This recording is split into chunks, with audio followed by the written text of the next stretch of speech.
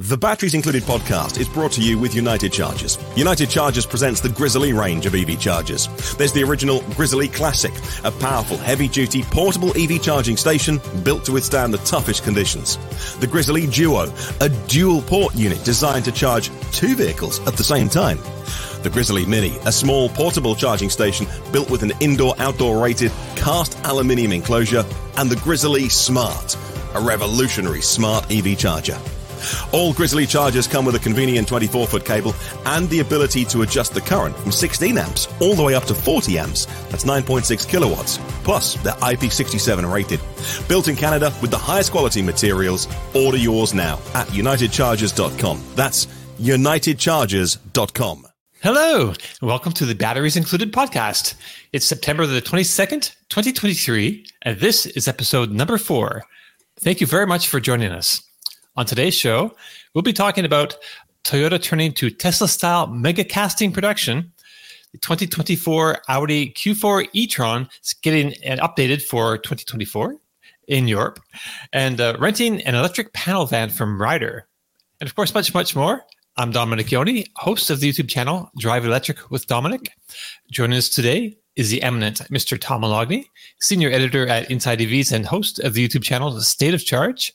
And we also have the maestro, Mr. Martin Lee, from the EV News Daily podcast, which is available on all the best podcast platforms. Good morning and welcome, everybody. Good morning. So unfortunately, Kyle Connor from Out of Spec won't be with us this morning. We were supposed to have him, but the last minute cancellation. He's actually in Europe with an automaker, and I guess plans changed at the last minute, and so right, we're on our own today. Okay, so Mr. Tom Moloughney, last week. Let's talk about this Tesla situation, fire situation again. We talked about this last week a bit, but you shared some pictures and video of a Tesla Model 3 that caught fire after hitting some road debris. So this week, you put out a video on your own channel about this barbecue, as I like to say, with lots more details. And you also used it to highlight the difference in vehicle fire numbers between combustion cars and electrics. So last week we didn't really get into those kind of details at all, just like the general overall situation with fire and electric cars and combustion cars and different things. But you put together some information for this podcast. So I was just wondering, what can you tell us about that? Okay, yeah. So as I mentioned last week, we didn't really talk about it much last week, but I went over some of the highlights. A good friend of mine is a captain at the Newark Fire Department. And he and I have talked about EVs for a while. And of course, he always takes a look at it from the safety perspective, what's related to his job. And electric vehicles are a problem for fire departments. They're very difficult to put out. And so as this was going on, he was like on the scene, but he's a captain, so he wasn't actively working on the fires. He was overseeing things, but he's shooting me pictures and videos and saying, this thing just keeps going back on fire. We can't put it down. And this is what happens when we do these fires. We put it out, and then 15, 20 minutes later, it starts smoking, smoldering. Then, boom, the flame erupts again. And, he's complaining to me because I'm like Mr. EV around here. He's like, these things are taking up. They put our guys' lives at risk more.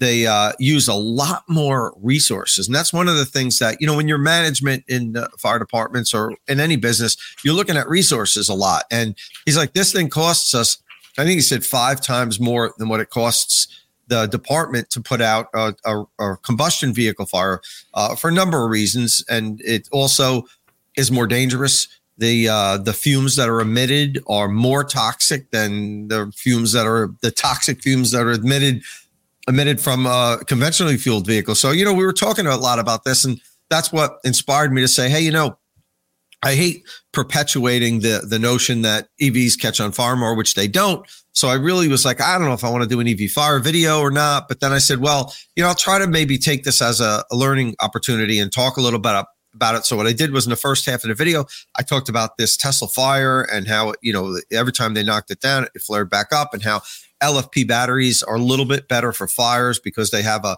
higher burning point where they enter thermal runaway, 500 degrees Fahrenheit versus 300 degrees.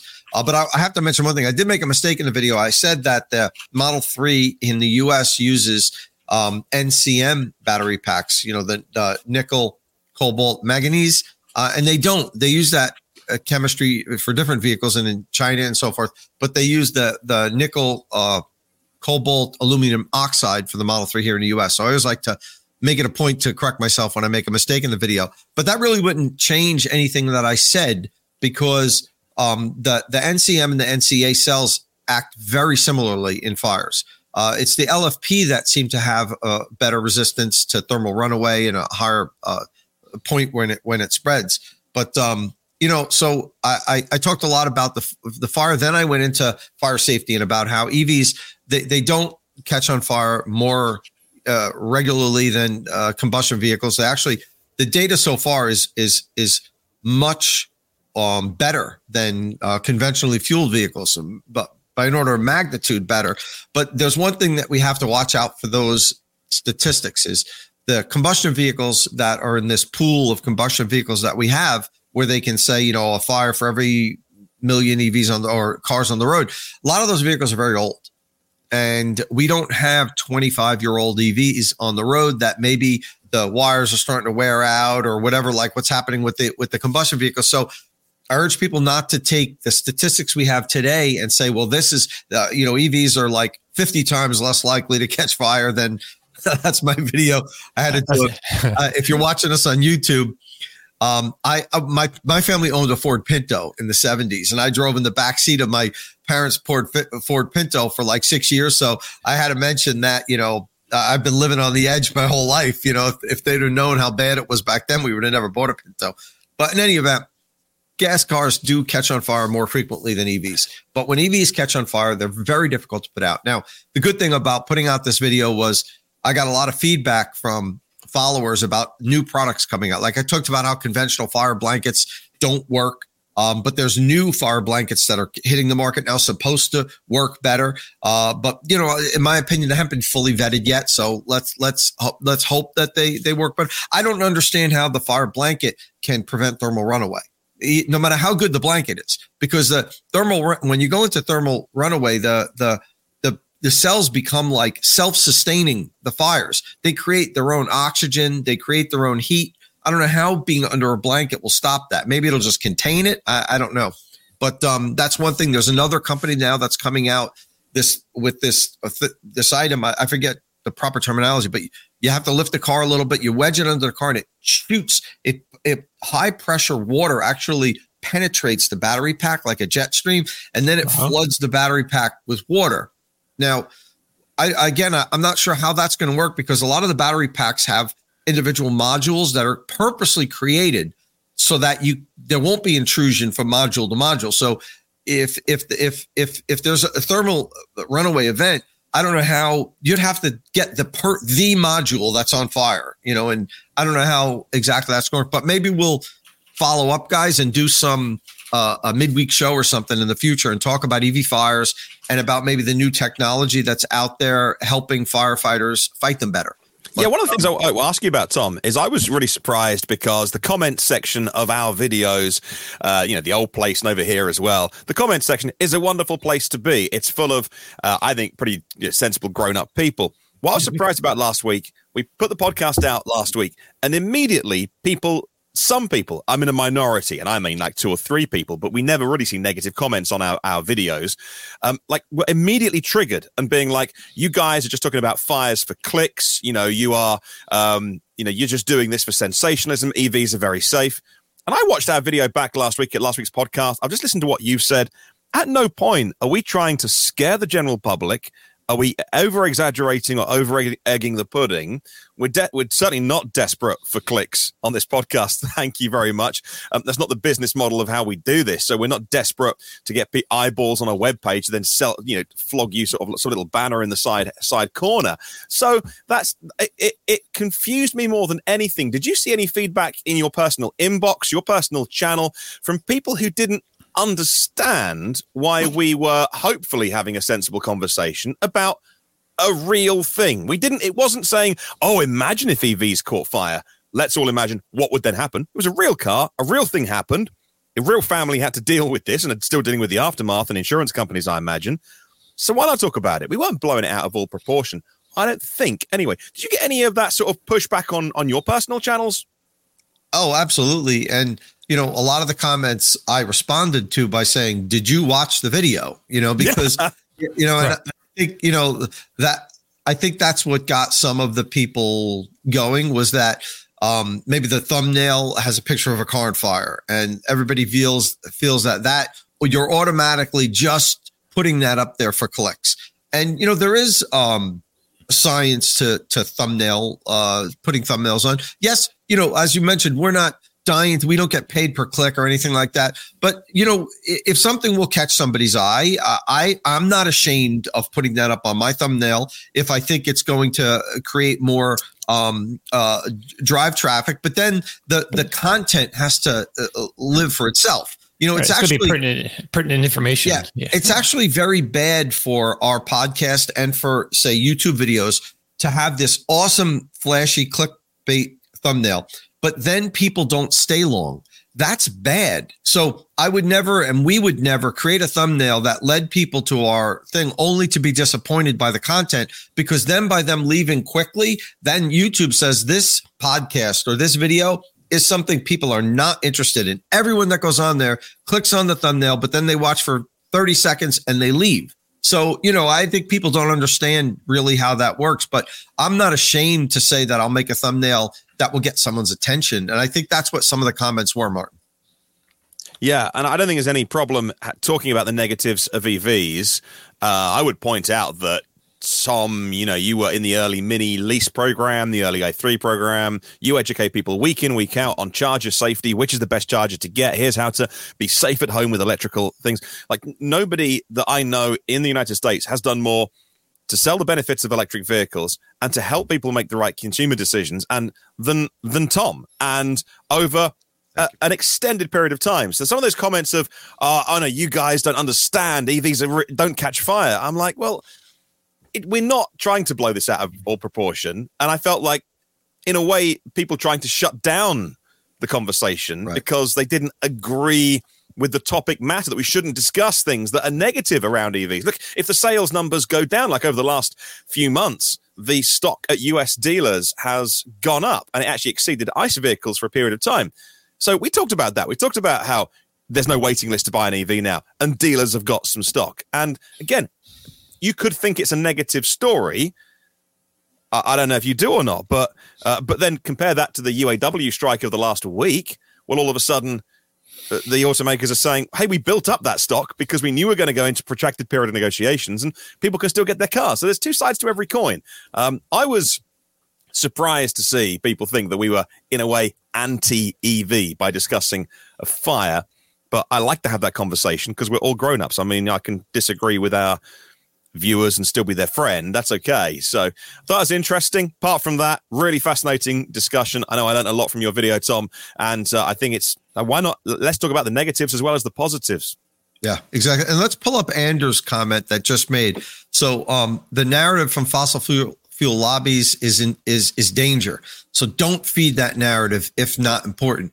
Fires in cars are a non-story. So, Anders, the reason why I chose to discuss this and continue to discuss it is because, and while what you say, I'm not disagreeing with what you're saying, the fact that there are a lot of people out there that believe EVs are more dangerous because they catch on fire more frequently. So, by us by avoiding it, we're not helping to dispel that myth. The myth is that EVs burst into fire. They're going to burn down your house.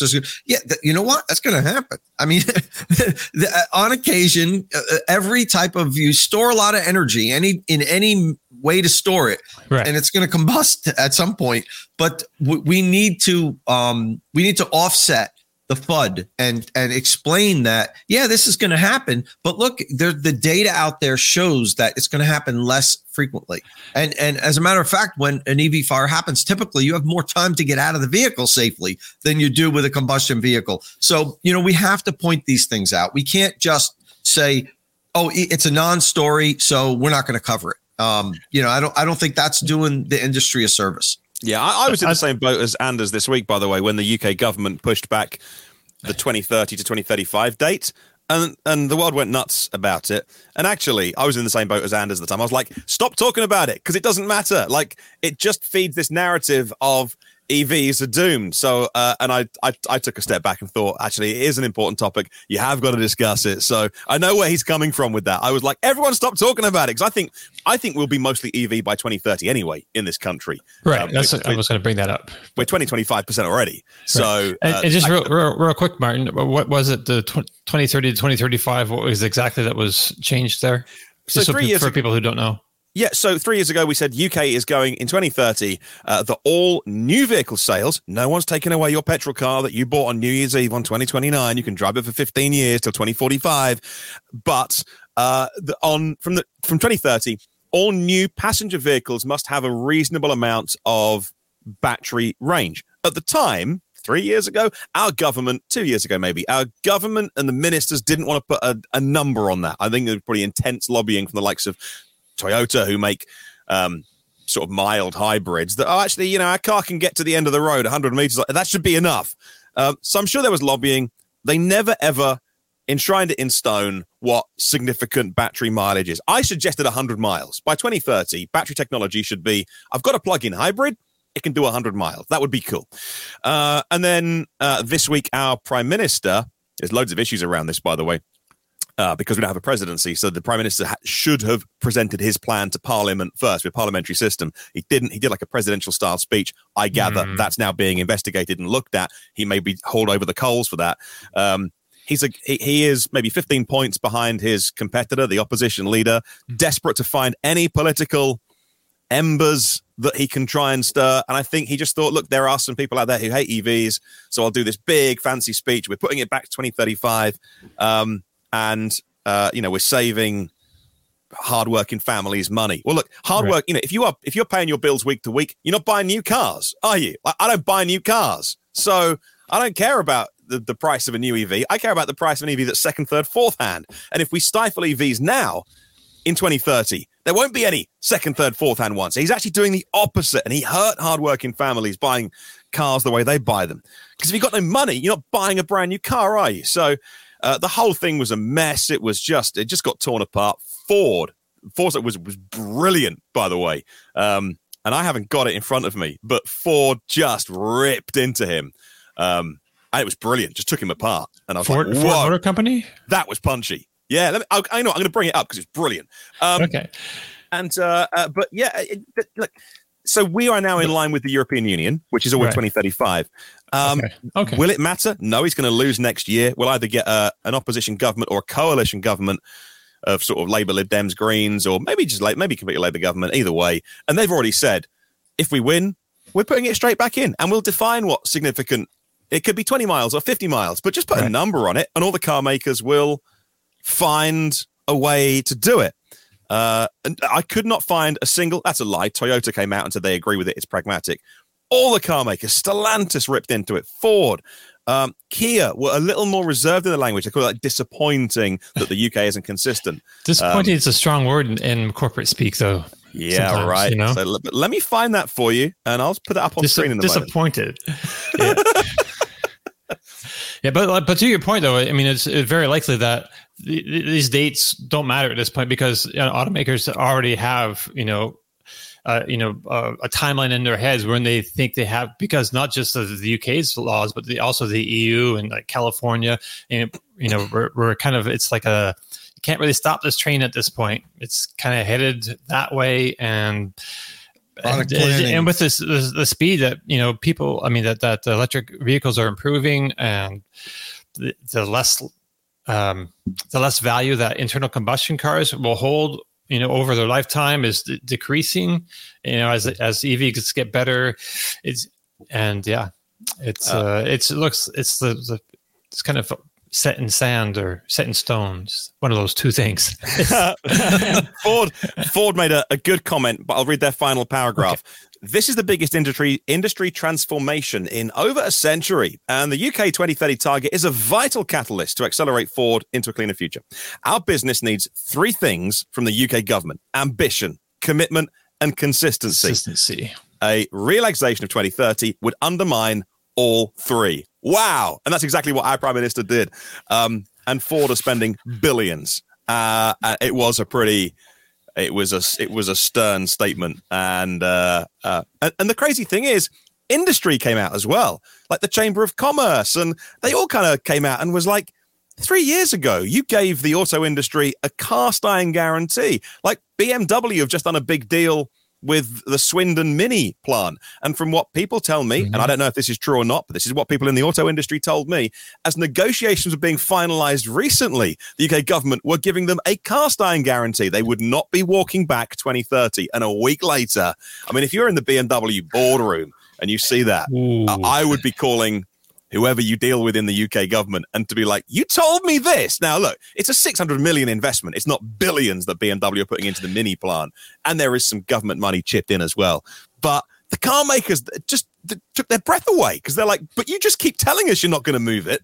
And you did and what everybody said, it was just to get votes. And it's not even going to work. And will it matter? No. Will it slow down the move to EVs? As Dom says, no. But if I was a CFO at a major car company and I'm signing off big checks, these are real jobs that they're playing with to get votes. And I didn't like that at all. I'm not massively into talking about politics, but that annoyed me because you are really messing.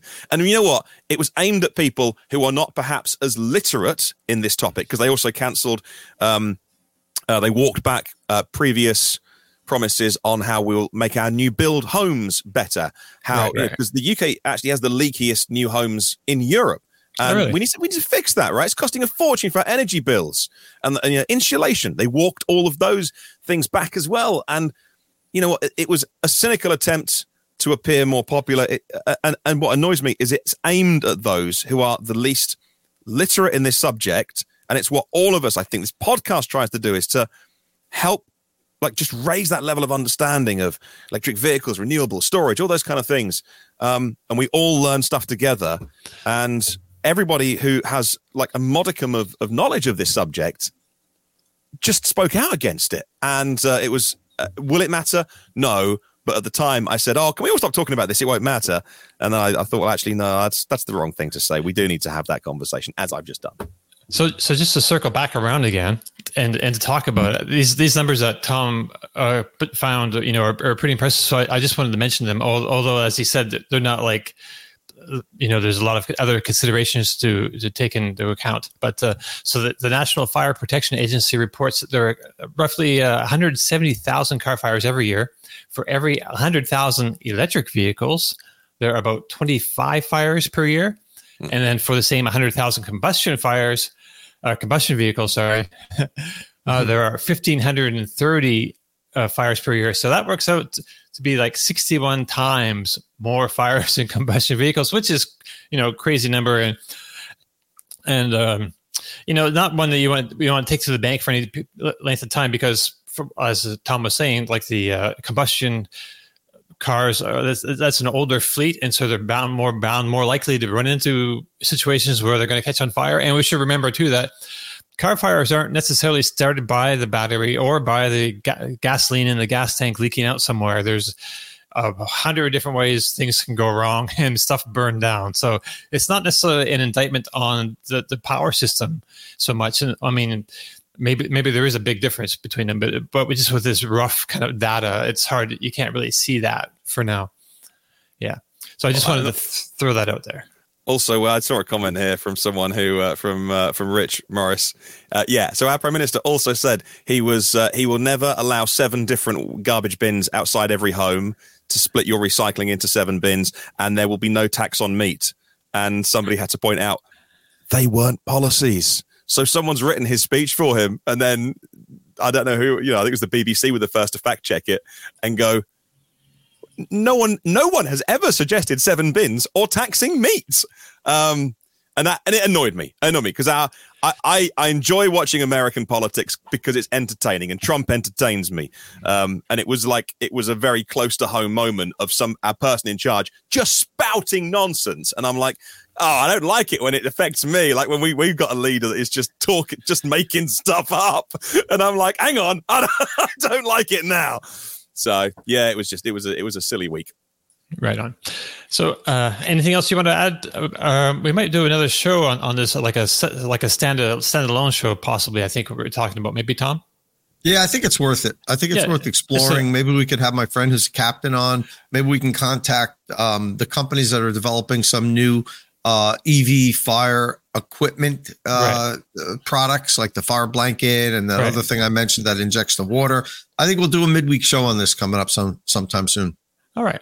Yeah, it sounds good to get some facts out there and see where all fire people have obviously a large stake in this and concern, and also there's, like you said, there's just different firefighting technology coming up that we need to learn about. So before we move on to the news, I just want to talk about my little video channel this week. So I did a video. I took so it's been a while since I've done this. So I have a used Tesla Model 3. It was a 2018 I bought earlier this year, and it's got full self-driving beta, full in quotes, full self-driving beta. Right now it has version 11.4.7. So this week, it's been a while since I've got this test loop in town. It's just like a circuit that has a bunch of just challenging sort of turns and situations. And so I picked up my friend Ashley here. You can see her if you're watching this on YouTube. And we went for a little drive to, I call it the Dude Loop. It's like the acronym for my channel, Drive Electric with Domenick. So we went on a little tour of the Dude Loop, and it started up really good. So I hadn't been on this software really yet on FSD.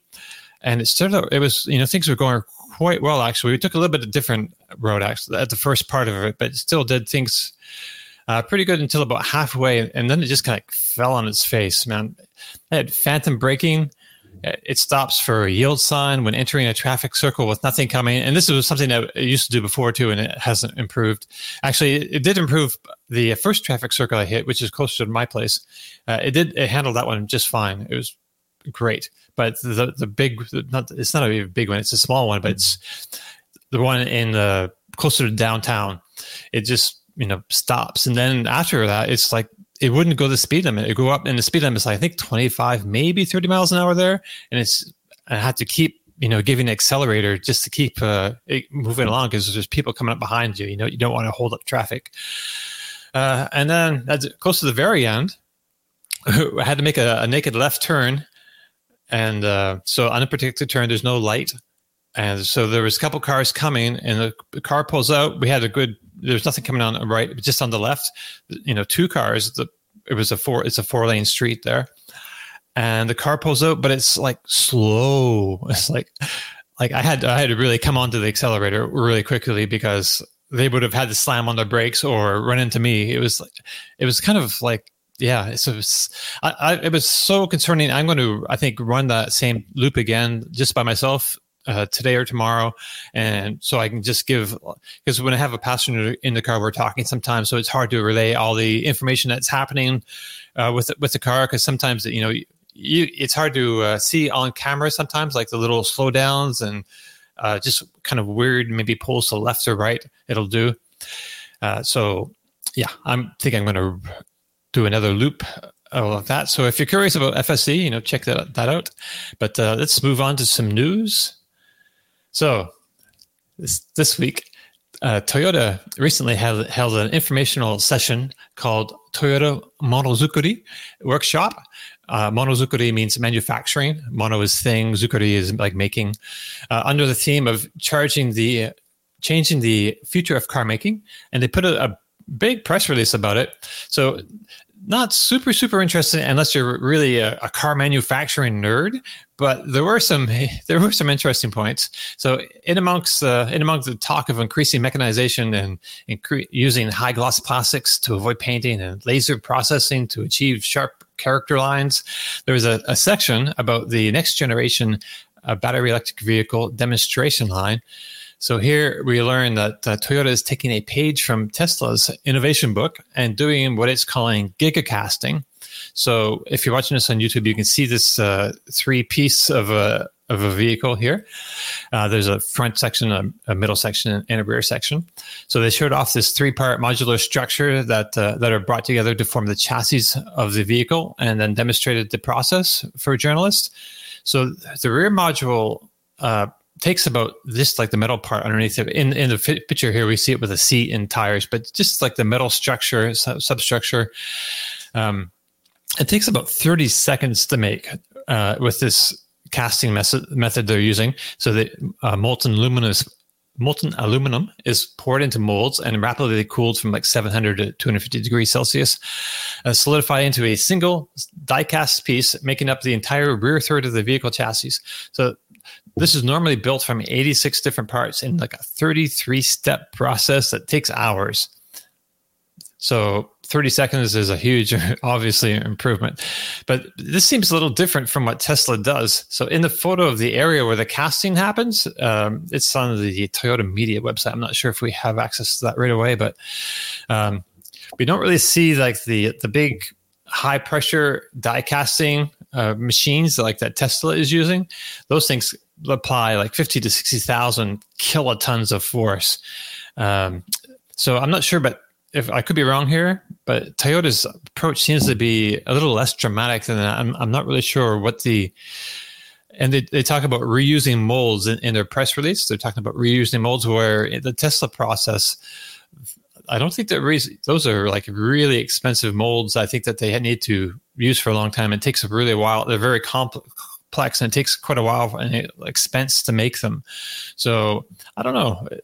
But see, there's some other interesting parts of this presentation as well. There was like just a solid state battery and bipolar battery development lines. So not a whole lot of like details. We don't really see like cells spinning around, the manufacturing, machinery there, but it's just looks like an inside of a car manufacturing plant. But they do have, I guess, these battery production lines are developing that technology to make these new batteries, which are, are going to be good steps forward, I believe, if they're successful. So, Tom, do you find it's a sign that the mighty Toyota and its widely touted production system is actually learning from a young automaker like Tesla? So, yeah, I think everybody to some degree is learning from Tesla. Whether they won't admit that, but this startup Silicon Valley company came out of nowhere and literally it transformed the industry. Where they time and time again they did things that everybody said wasn't possible. And I criticize Tesla a lot, but there's a lot of things that they deserve to be criticized for. But there's also things we have to celebrate that. They went out and just changed the way cars are made even now. And well, first, the biggest thing was that they proved that EVs could be, viable, long range, fast charging vehicles, which everybody says was just impossible in the industry at the time. But to the point with structural battery pack and these giga castings, even the streamlined interiors where, everything is simplicity, which, you might like, you might not like, but as everybody's following that path now, whether they admit it or not. I won't say everybody, but a lot of manufacturers are kind of replicating Tesla's interior where everything is minimalistic with this big screen that does everything in the middle. Mm-hmm. So yeah, I think that Tesla has influenced Toyota. I'm not going to try to go deeper into that and say that, well, this isn't as good as what Tesla's doing because they say it could be reused and Tesla can't. I'm not Sandy Monroe. I don't really understand the full, manufacturing effects of the giga castings and how they're made. You could always, guess on it, but it would be a pure guess. I just know for a fact, to answer your question, your quick question with a long answer was absolutely Tesla has influenced Toyota and everybody else. And that's a good thing. They've shaken up the industry and told everybody, you don't have to do things the way you always did them. You don't have to make these tiny incremental improvements on manufacturing like we've been doing, for the last 100 years. We're just making it slightly better. You could just tear all that up, start with a clean sheet of paper, and you can actually make something better, which Tesla's done. So, it's definitely Tesla influenced here, which is a great thing for the industry. Justin Herman brings up a good question, and I've seen this asked a lot in a lot of places. With such big castings, what happens to insurance costs? A minor accident could write off the vehicle, and that's it makes sense. It's a concern that people definitely have, and I've seen it in a lot of places. But from what I can tell, though, from the reactions that I've seen is people in the industry, in the auto body shop repair industry, I don't see a whole lot of concern. I think they can kind of deal with that. To a certain extent. I don't know, Tom, have you seen anything about this? Well, I have heard, and I do believe that insurance rates will increase with electric, with more electric vehicle proliferation, because it does seem that more minor incidences are totaling vehicles. I noticed that when I had my i3 back in the beginning, it had that CFRP frame.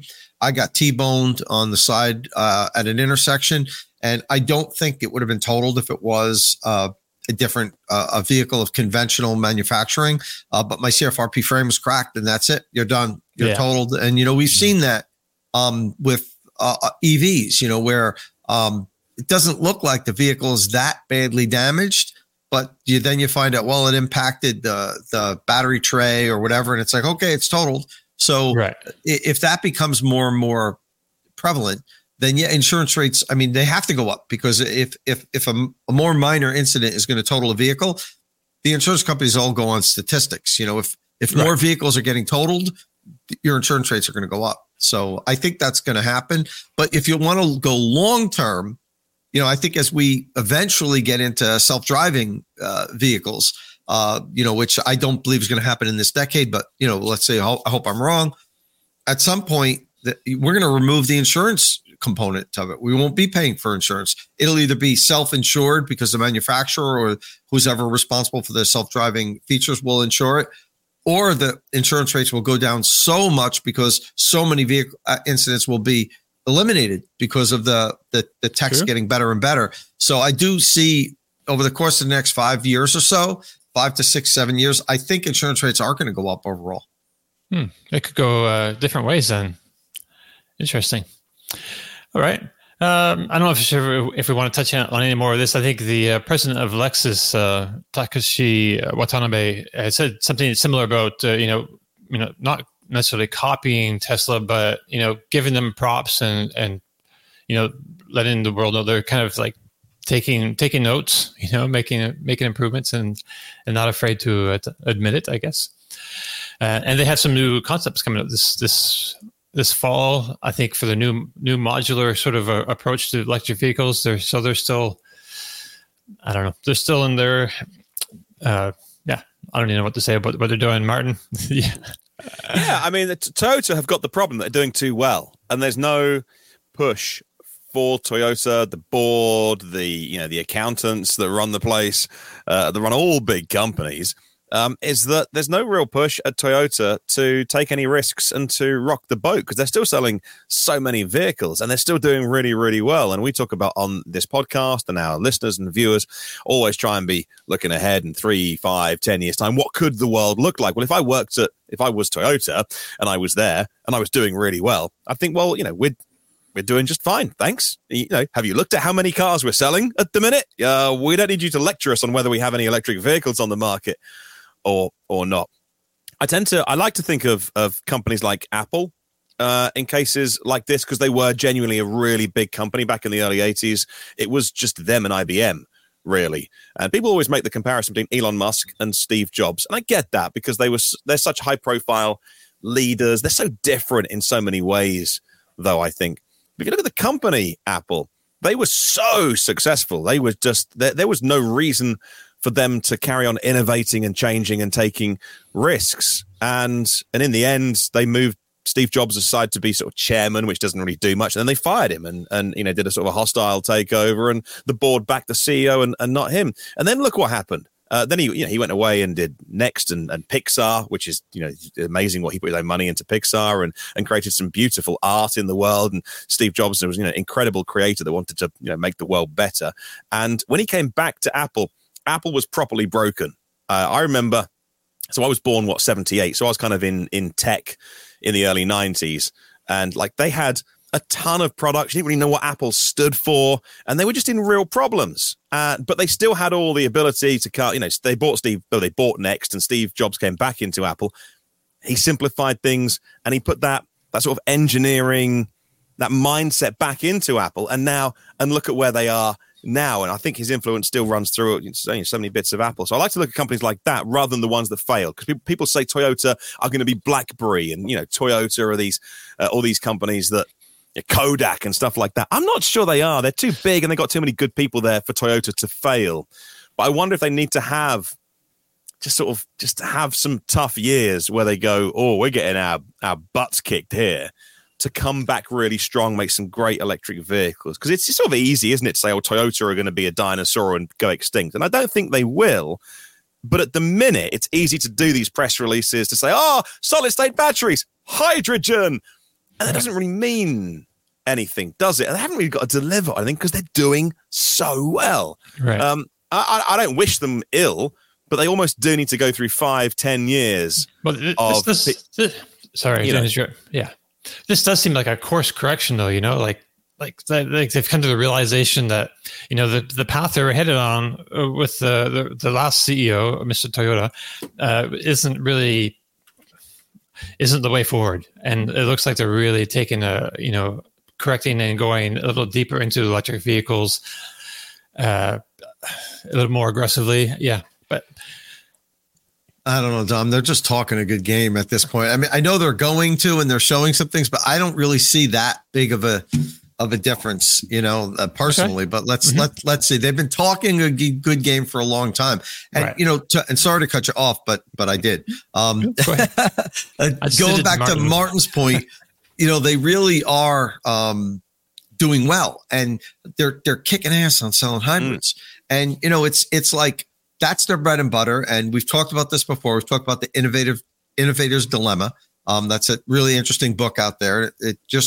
Toyota has really just cornered the market in hybrids. And I know a lot of companies make hybrids, but nobody sells hybrids like Toyota. They dominate the world market, not just Europe, not just the US, the world market. They dominate in hybrids. So they're holding on to that hybrid technology with their death grip. And they do not want to give it up, and they're gonna hold on to it as long as they can. And as Martin said, I don't even know if that's necessarily a bad business strategy. It might be the right thing for them to do. We don't want to hear this, and especially the people that are concerned with, which we all should be, global warming and emissions and everything. But these companies, their number one priority is make money, is to make money and make money for their stockholders and all this. So. In that regard, this may be the best move for them right now. Is it a good long-term strategy? Will they be able to flick that switch, which they believe they can? Toyota believes when the world is ready for electric vehicles, like worldwide, everybody wants them. We can just flip this switch and we'll make the best vehicles because we know how to do this. We have more battery information and history than even Tesla, and we've got this, and so we'll keep telling you what we're going to do down the road, and we're working on solid state, and we're working on these castings, and we're getting the manufacturing ready, and when that time comes, guys, watch out for us. Let's see if they can. The software is going to be a big issue because that's becoming such a big part of our vehicles now. How the HMI, the human machine interface, how we interact with the vehicles through the software stack. So even a fantastic vehicle, can be plagued if the software isn't what the customer expects. I mean, look at the ID4. I think the ID4 is a great little car. Not even little. It's a great car, great family mover. But it's been plagued by the fact that customers were not happy with the software. So let's see. Time will tell. Yeah, I think even on their own territory, I think Toyota needs to wake up. Like BYD just launched the Dolphin EV in Japan.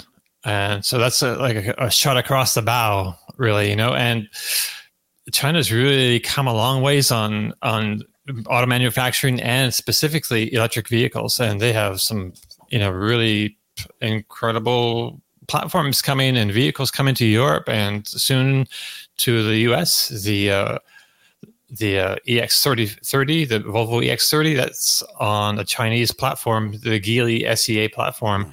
Yeah. So the that Dolphin sells for about 25,000 US equivalent in Japan, which is a good price. It's a really good price for what it's very competitive. It's a Bolt size vehicle, isn't it? It's a family car, yeah. Yeah, but bigger than a regular the K car. They have those KEI. Oh, yeah. Just a little bigger than those things, actually. But So, but still small enough, so it could be very popular there, especially at that price point. Should be interesting to watch. But we should move on, I guess, a little bit. I got to put Nicholas's comment on here because it's so true. Me slipping and calling the ID4 a little car. I know it's so as I'm looking at my F-150 Lightning on one side and Rivian R1 S on the other side. Yeah, there's a Bolt nestled in the middle of the two of those. You almost can't see it. So, but yeah, you're right. Good point, Nicholas. You got me there. Yeah. All right. So I wanted to touch again on that run on less real-world commercial electric truck testing that's currently underway.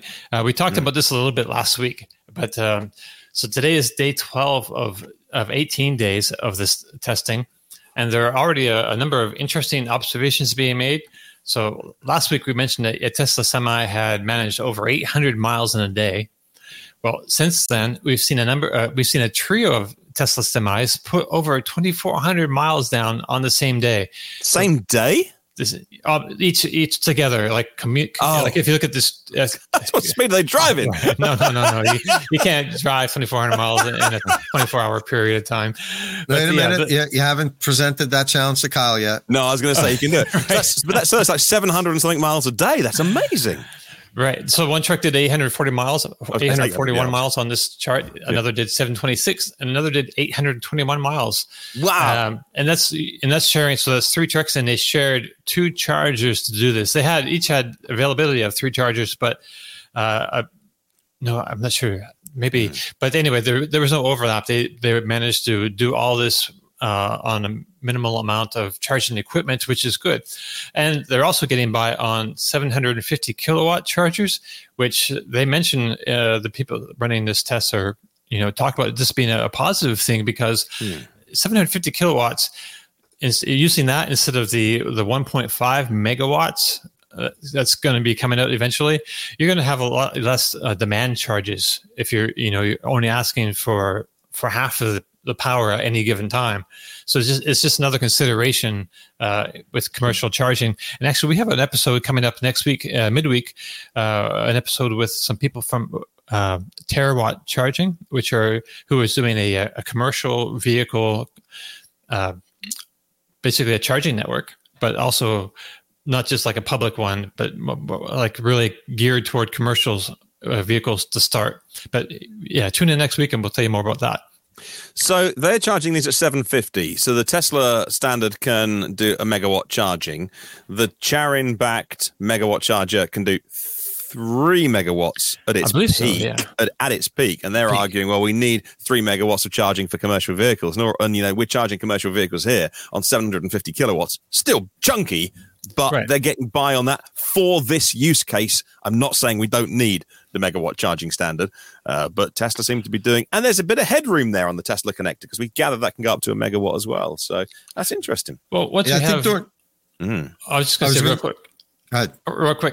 Once we have chargers along the highway where just any truck owner operator can pull into and fill up, they might want to have the full 3 megawatts available. They don't care about demand charges, and those stations should hopefully have battery storage to avoid causing huge spikes in the demand from their local grid. So sorry to cut you off there, Tom. No, not at all. I deserved it anyway. So I think Tesla's 750 kilowatt mega chargers are supposed to recharge the Semi from 5 to 80% in exactly an hour. And in this test, in Geotab's data, it showed that they were able to charge the vehicle from 18 to 80% in 55 minutes. So it's very close to what Tesla's claiming. So this backs up, Tesla's claim on how quickly that the Semi can get recharged on these 750 kilowatt mega chargers. So, that's not a bad stop, under an hour, getting up to 80%.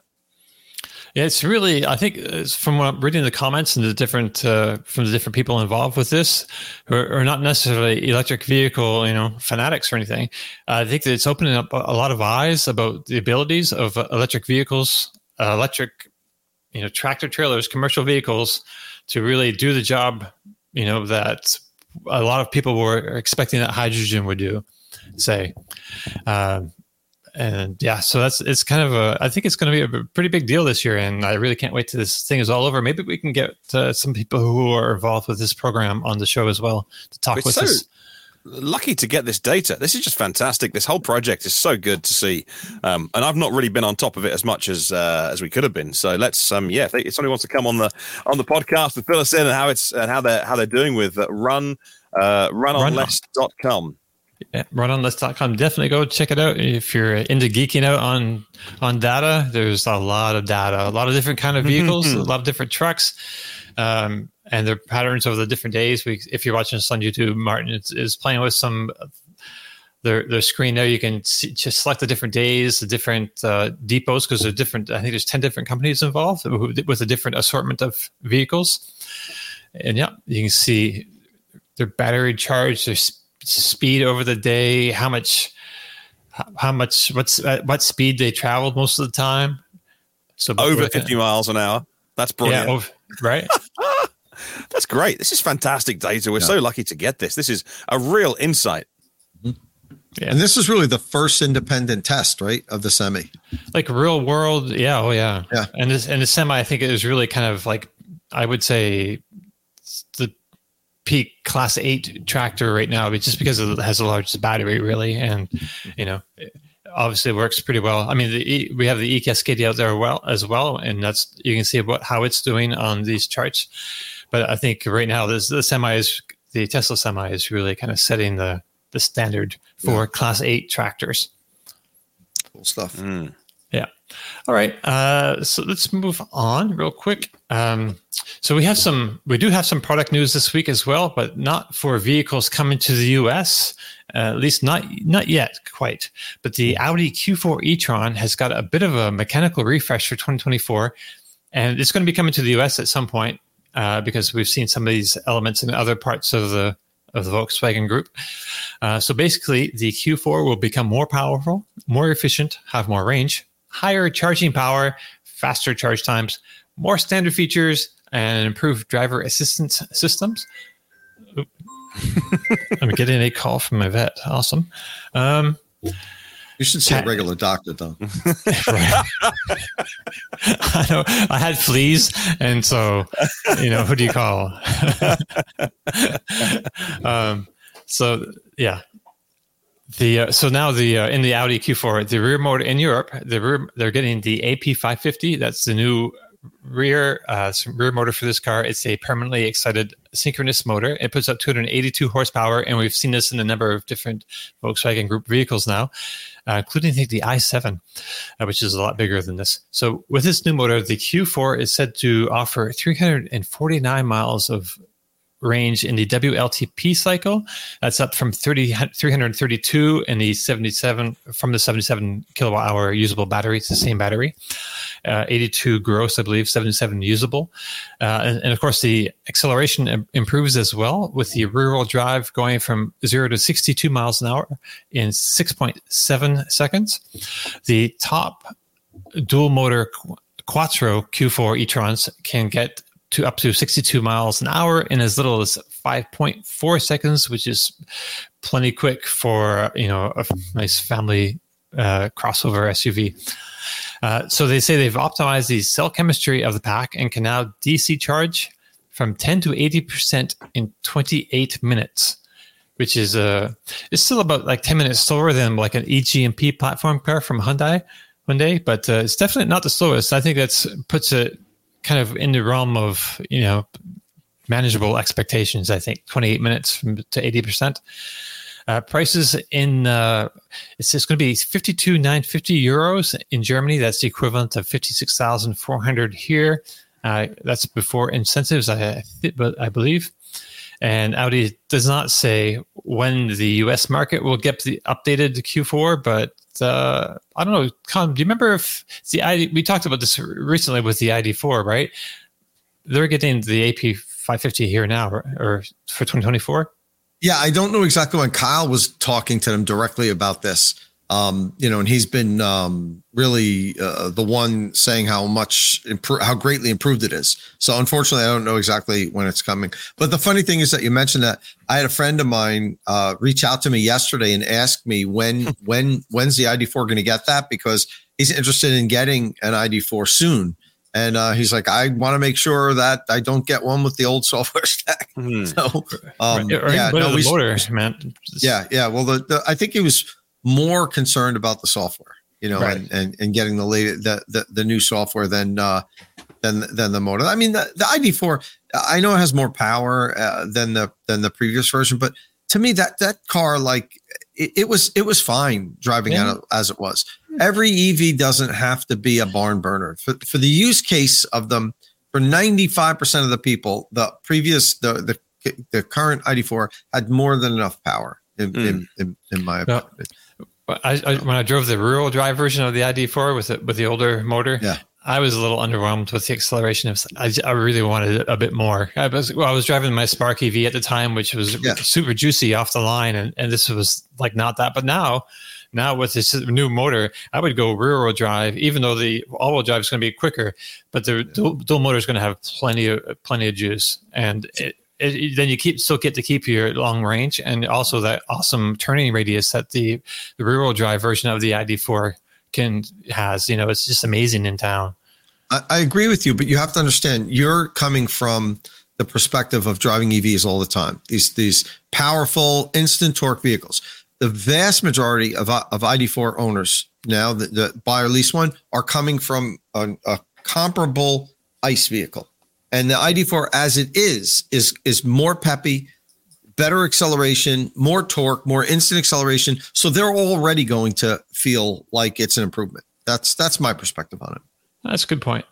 But is it a case? I didn't clarify this, Dom. Is it a case that they haven't updated the single motor version, or they have? Because the single motor, the rear wheel drive version, stays at 135 kilowatts peak. And it's the dual motor that comes with the new software, the bigger screen, the 175 kilowatt peak charging speed. But you said that they'd put the new AP550 motor on the rear wheel drive vehicle, and yet on the rear wheel drive, they seem to have not updated the small screen, the old software, and the old charging speed. And that's not a motor thing, that's a battery thing. So I was a little confused about this story in terms of how they seem to have touched the rear wheel drive a little bit, but if you want all the juicy updates and the 175 kilowatt charge speed, peak at least, then you want the dual motor. And that's got the big screen and the fancy software. I'm looking at the article here on Inside EVs, and it says equipped with a new motor, the Audi Q4 Sportback 45 E-Tron is said to offer a range of up to 349 miles of range in the WLTP cycle, up from 332. So I believe those gains are from the single motor rear-wheel drive. Yeah, so that is the motor. But I wonder why the charge speed has stayed the same for the single motor, 135 kilowatt peak, but for the dual motor, you get the big screen, the fast charge. Look, you want the dual motor version. My problem with the Audi Q4 was it was too much like the ID4, because we would tell our listeners and viewers in a kind of shorthand way, it's like the ID, they're like a Volkswagen, it's Audi's version. A bit like we say, well, the kind of the Cupra Born was their version of the ID3, except the Born was really, really good and looked fantastic and actually felt really different inside. My problem with the Q4 as it was it felt too much like Audi had, I'm not going to say rebadged and be that insulting to the Audi engineers. It just felt too close to a VW ID. It just didn't feel Audi enough. The materials inside didn't feel. Then again, the material choice of the early VWs was pretty bad, and they've changed that with the midlife refresh. So I think if Audi can Audify it, sort out the ride, to make it feel more like just more premium, because it's not a cheap car, very premium vehicle. That was my issue with this. Mechanically, I thought it was always all right. They just needed to tweak it and be a bit more Audi. Maybe this is what it's all about. Yeah. It's going to be nice to see it over here. I still haven't driven the Audi Q4 E-Tron, and I need to do that. So maybe I might hold off until we get to the spicy ones because spicy. So let's talk about another car, a new car that's just we just got pricing and specs. Fiat revealed for the 600e.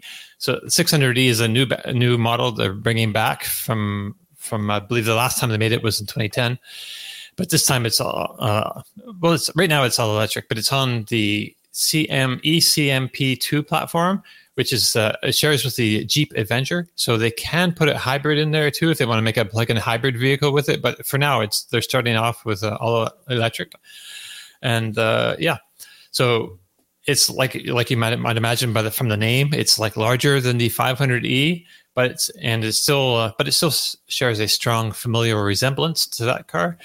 The battery is 54 kilowatt hours gross, 51 kilowatt hours usable, and it's rated for 250 miles on the WLTP combined cycle.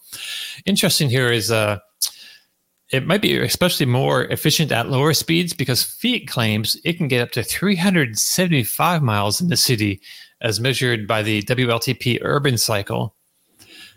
Charging wise, it goes from 0 to 80% in 30 minutes, which is great. It's right up in there. So, Martin, how is this car being received over there? Because this is really a European vehicle, right? Yeah, I don't think it has been received by the general public very well yet. It's not a well-known car. Like the Fiat 500, it's not that level of awareness in the wider public. But I think, if you're a Fiat buyer or family buyer, and but the same can be said for Jeep here as well. A reminder that to our US viewers that the name Jeep here, it's a name. Obviously, we think of it as being in the trenches and wartime and all that kind of stuff. Like Jeep is a legendary name. Jeep has less than 1% kind of share in that segment that they sell in. So they will probably do pretty well with the Avenger because it looks pretty good. The magazine, the car magazines are raving about the Jeep. And really? I think the automotive websites have been pretty generous to this Fiat 600 as well. Not a huge car for the general buyers, but so that the specs on this 54 kilowatt hour gross, 51 kilowatt hour usable, you said 250 miles on the WLTP test cycle, which is probably all right depending on your use case. 32,995 is probably about right. £33,000 seems about right. I mean, all new car prices seem too high in my head, but that's just like anytime I see a price of a new car, I'm like, is that what a new car costs these days? That's so it seems expensive. Well, low 30 sounds good though. When I think about European or UK prices, when I hear like those lower 30, I'm like, okay, that's for over there, that's pretty decent, right? It's like high 20s here. I guess so. So, but I think all of the personality, if I was Fiat, where are we? I mean, bring up the front of the car. If I was them, I just use the front in the publicity pictures because it's not a great looker, but the front has all of the personality with those headlights that are half closed or sort of, giving you side eye. All of the personality at the front end with this kind of, I don't know, fish mouth here. So it reminds me the profile is a bit more pedestrian. Yeah. But the front end is where all the action is. I'd use all these pictures. So yeah, we'll wait and see what it sells for. But it seems about right. Yeah. Is this an upmarket from the Jeep Avenger? Do you think, or about the same? No, basically? we don't think of Fiat as a as treat yourself, get a Fiat. Right, but I mean, so do you think the Jeep will be above it in the market? You think, as far as like quality perception, or yeah, they are they charge more for it, basically. Yeah, because the Jeep has got that styling to make it look like it's more of a crossover, wanting to be an SUV than it really is. And I do like the styling of the Jeep. They are kind of playing into that whole kind of, hey, want to drive up the side of a mountain? You need a Jeep. It's like. Yeah, you'd get stuck in a muddy field in most cars, but it's not a Range Rover. So I think the Jeep are leaning into that side, which is probably smart actually for the the marketing of that car. which is interesting because it will never ever go anywhere near the side of a mountain, and it couldn't cope with one. But whereas the Fiat, well, they, funnily enough, they do play into the whole, Italian fun. Certainly with the Fiat 500, they really lean into that with their marketing over here, and fair play. They're not being stereotypical, but it is, they do sort of lean into that. So wonder what they'll do with this. I like it. Got a word there, Martin? Or not Martin? Tom, sorry. Well, I was going to say, before we jump on to the next news item, I wanted to mention something that isn't on your playlist. Oh, yeah? What? So moving away from the running order? We're gonna move away from Domenick's running order here. Sure. I didn't want the show to run out on us. We're already over an hour. Yeah. Oh, okay. So, hello, everyone. What we have here is the very first North American charging standard to CCS adapter. Okay, it's not available yet. It's made by a Canadian company called A2Z. And it's kind of useless right now because nobody has, the agreements aren't made with the manufacturers to authenticate it. So I could roll up to a NACS, a Tesla supercharger with my Lightning, plug this in, it'll plug in fine. But the supercharger is then going to try to talk to my Lightning and say, hey, who are you and how do I bill you? And it's going to get, a blank, no response. So I'm going to really soon have probably the CEO of this company come on and do a short interview with me, and I'm going to talk about this adapter. Right now, they're currently in negotiations with multiple auto manufacturers to get this. That's the company there, but I don't think you can find it on the website yet. I don't think they're selling it yet because you can't use it. Oh, it says discover, so that you can't buy it, but you can discover. Yeah. So right. Yeah. So they're calling it the Typhoon plug. So they're speaking with many manufacturers right now. They've given them a bunch of these and they're testing them out. They want to be like an approved adapter. We've talked about this in the past. I did a video on adapter safety, a few months ago on how the major networks don't want you using adapters that aren't certified and provided or sold through the manufacturer. So A2Z is working on getting this as an official adapter. They appear to have high confidence that they will. This thing's been done for almost a year. So they didn't just come out with it yesterday. They finished it and started building them in December of last year and providing them to OEMs. So this isn't something that just came out. It's rated for up to 1,000 volts. It can deliver up to 250 kilowatts. It's IP54 rated. It's got a kill switch, dual kill switch, temperature switches inside.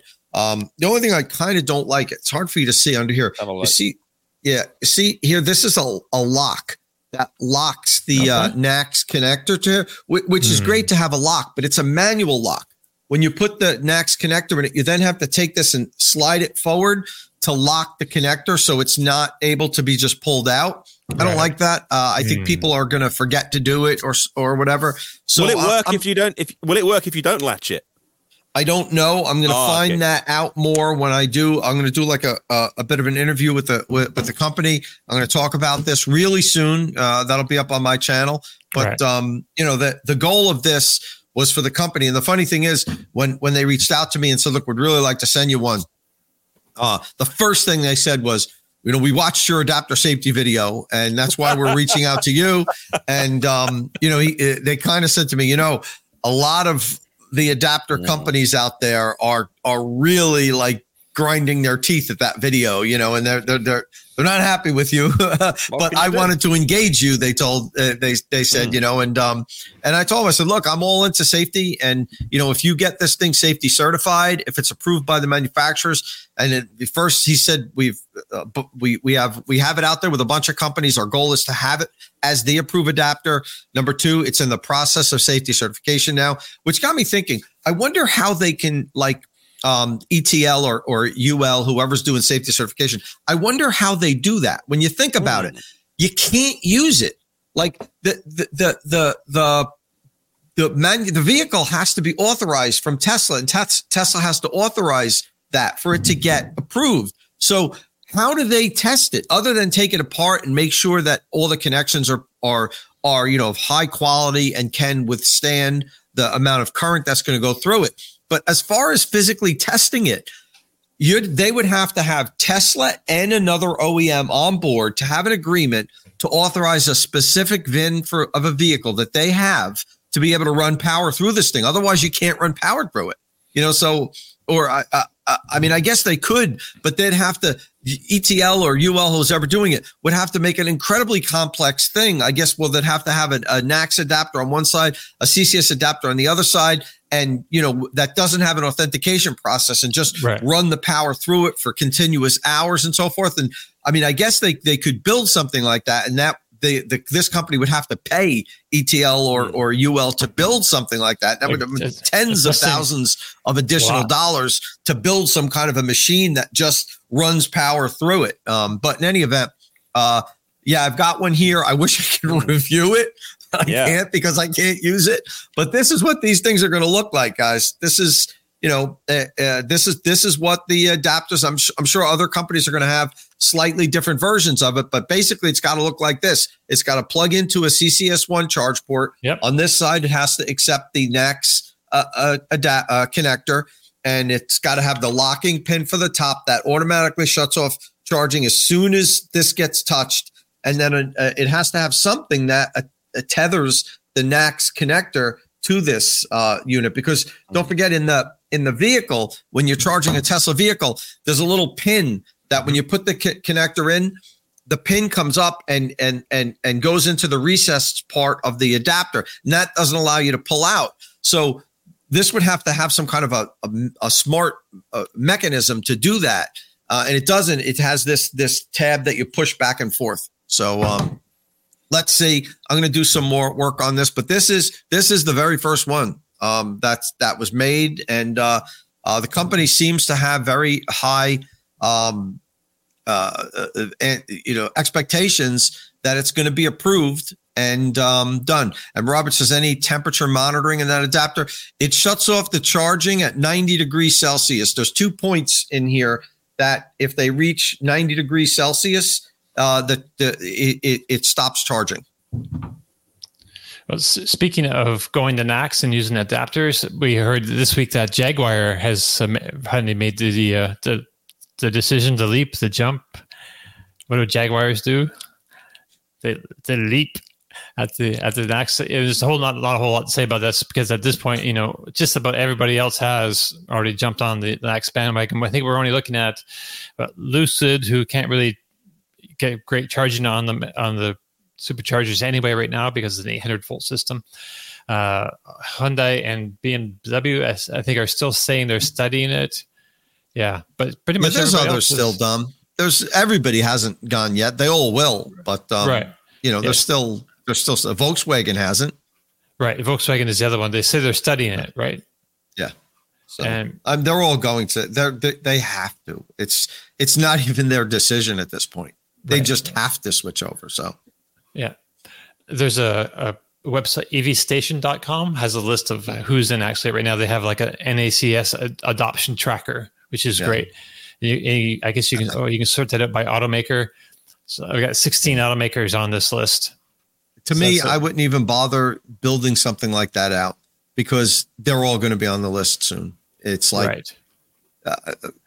once the vehicles start getting pumped out with the NACS as the native inlet, like, when Ford and GM and everybody who's committed in 2025, those vehicles start rolling out. And if everybody's not on board by then, boy, it's a bad decision from those companies. But but it sounded like they were going to make this retroactive, though. So if you have an iPace, there's a possibility that you will get an update, software update, to allow you to change. I don't know. You didn't see. I don't know. I saw a lot of talk about the iPace yesterday, and they show it on the Jaguar website.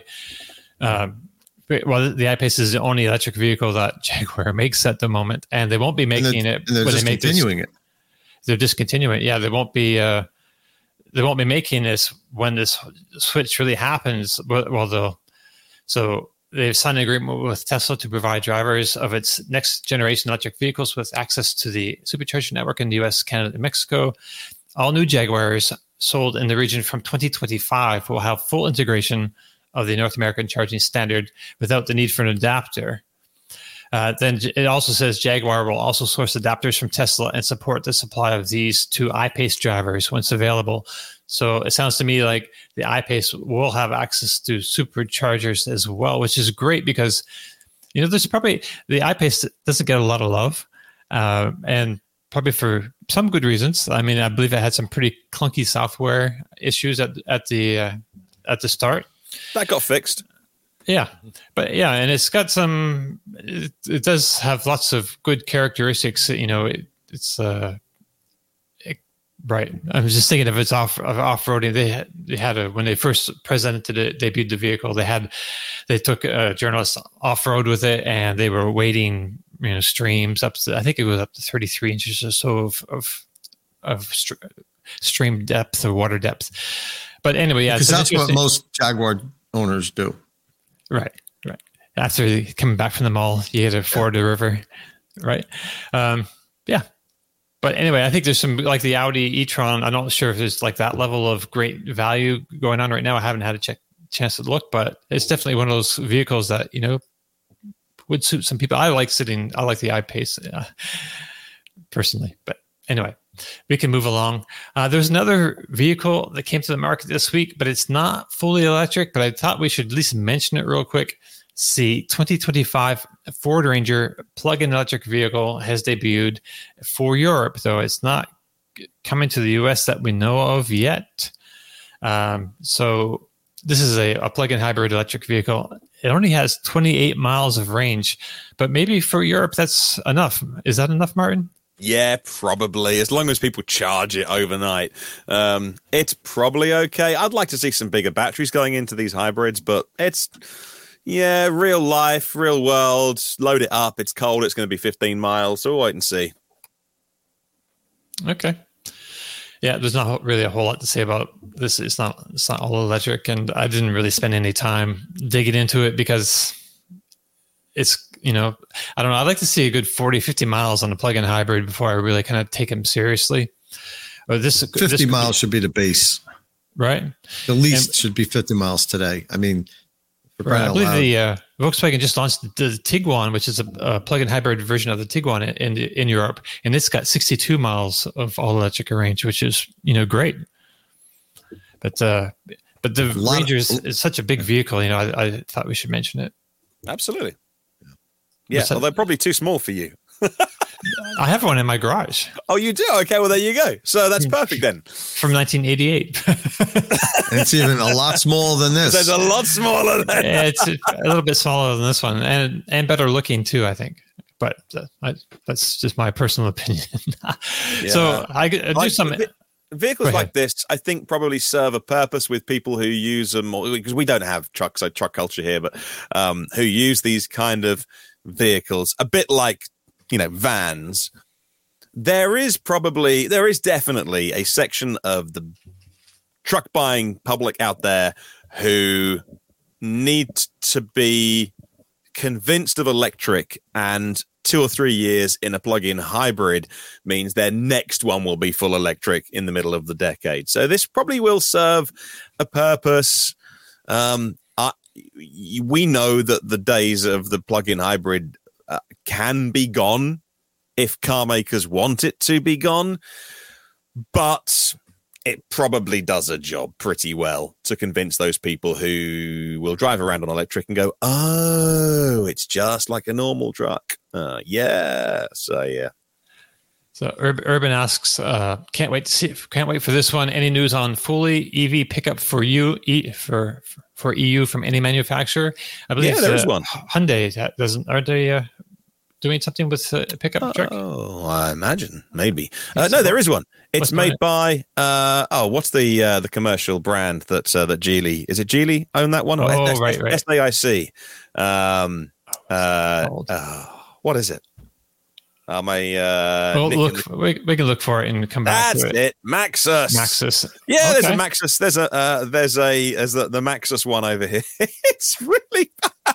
It's got the analog. It's got the analog dials for the speed. It's got like the analog dial for the fuel tank, the petrol tank, and it just showed, like that's like EVs of 15 years ago. It's brilliant. It's awful. And if you look with the Maxus truck as well, if you look underneath it, it's literally just the battery pack. And you think, oh, there'll be like skid blocks, there'll be a protective steel plate over. It's like, oh, there's the battery. I'm surprised they could sell that in the EU like that.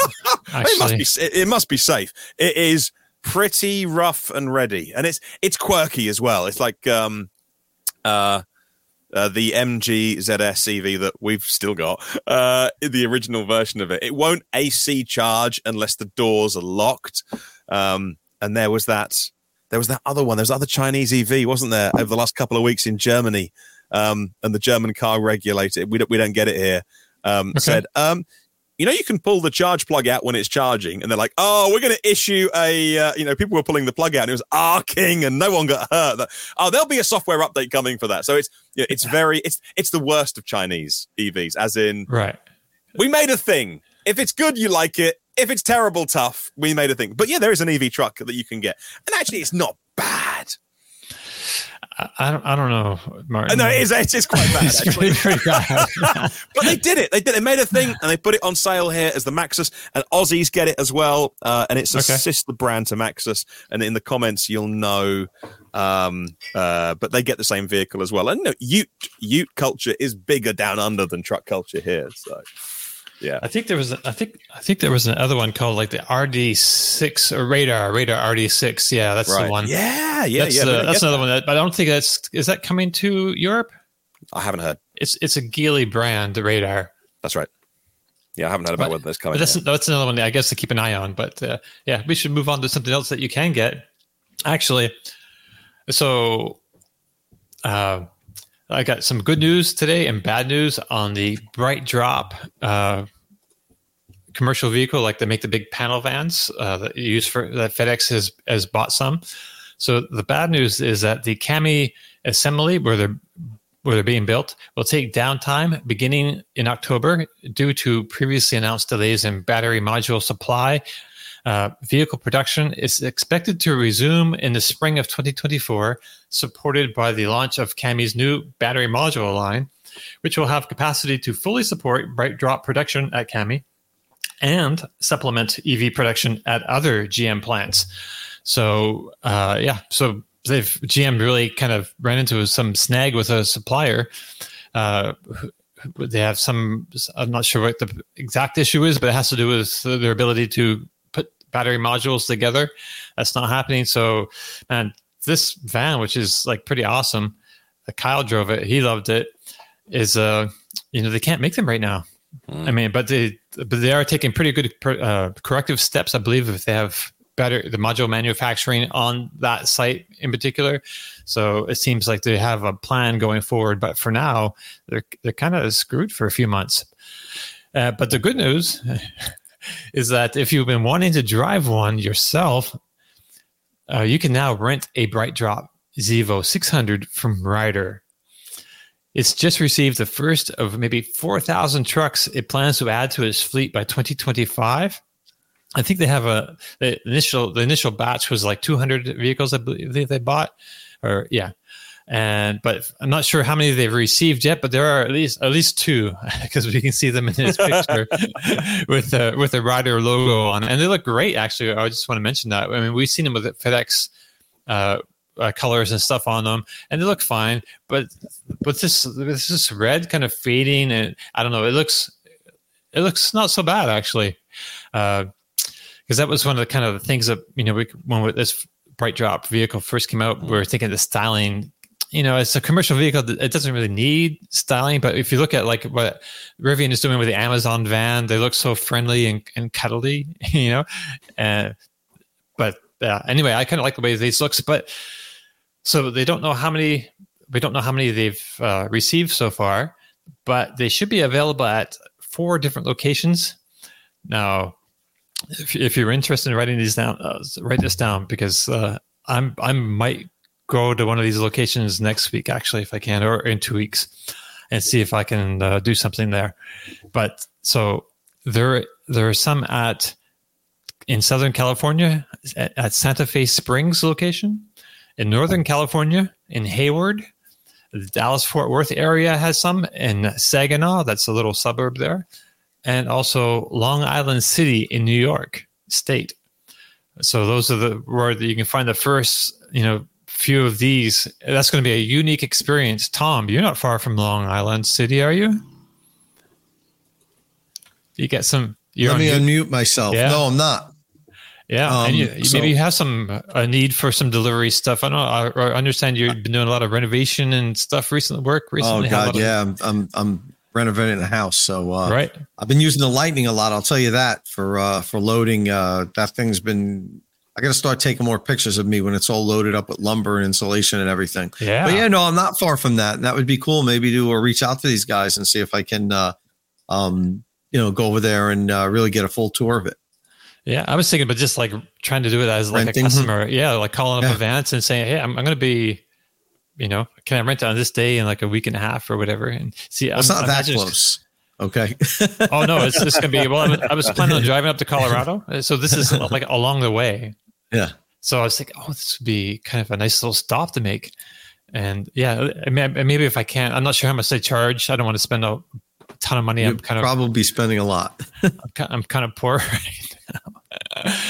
But I can at least maybe have a chance to get up close and personal and take a good look at it.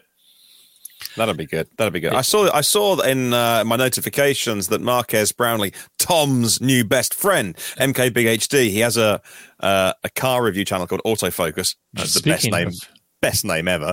And he put a video out of the Amazon van yesterday. So let's see how many views. What is the interest in? He's probably going to ding us for copyright now. Don't show a moving video. So that's had 407,000 views in less than a day. So there is interest in this kind of vehicle. Very, in anything he does as well is going to be huge. But that's really interesting that there is, a video about an Amazon van. And okay, it's Marcus doing it, but that's really cool. That's a lot of views. Yeah, I like that. I actually need to watch this because I want to get his impressions on driving it.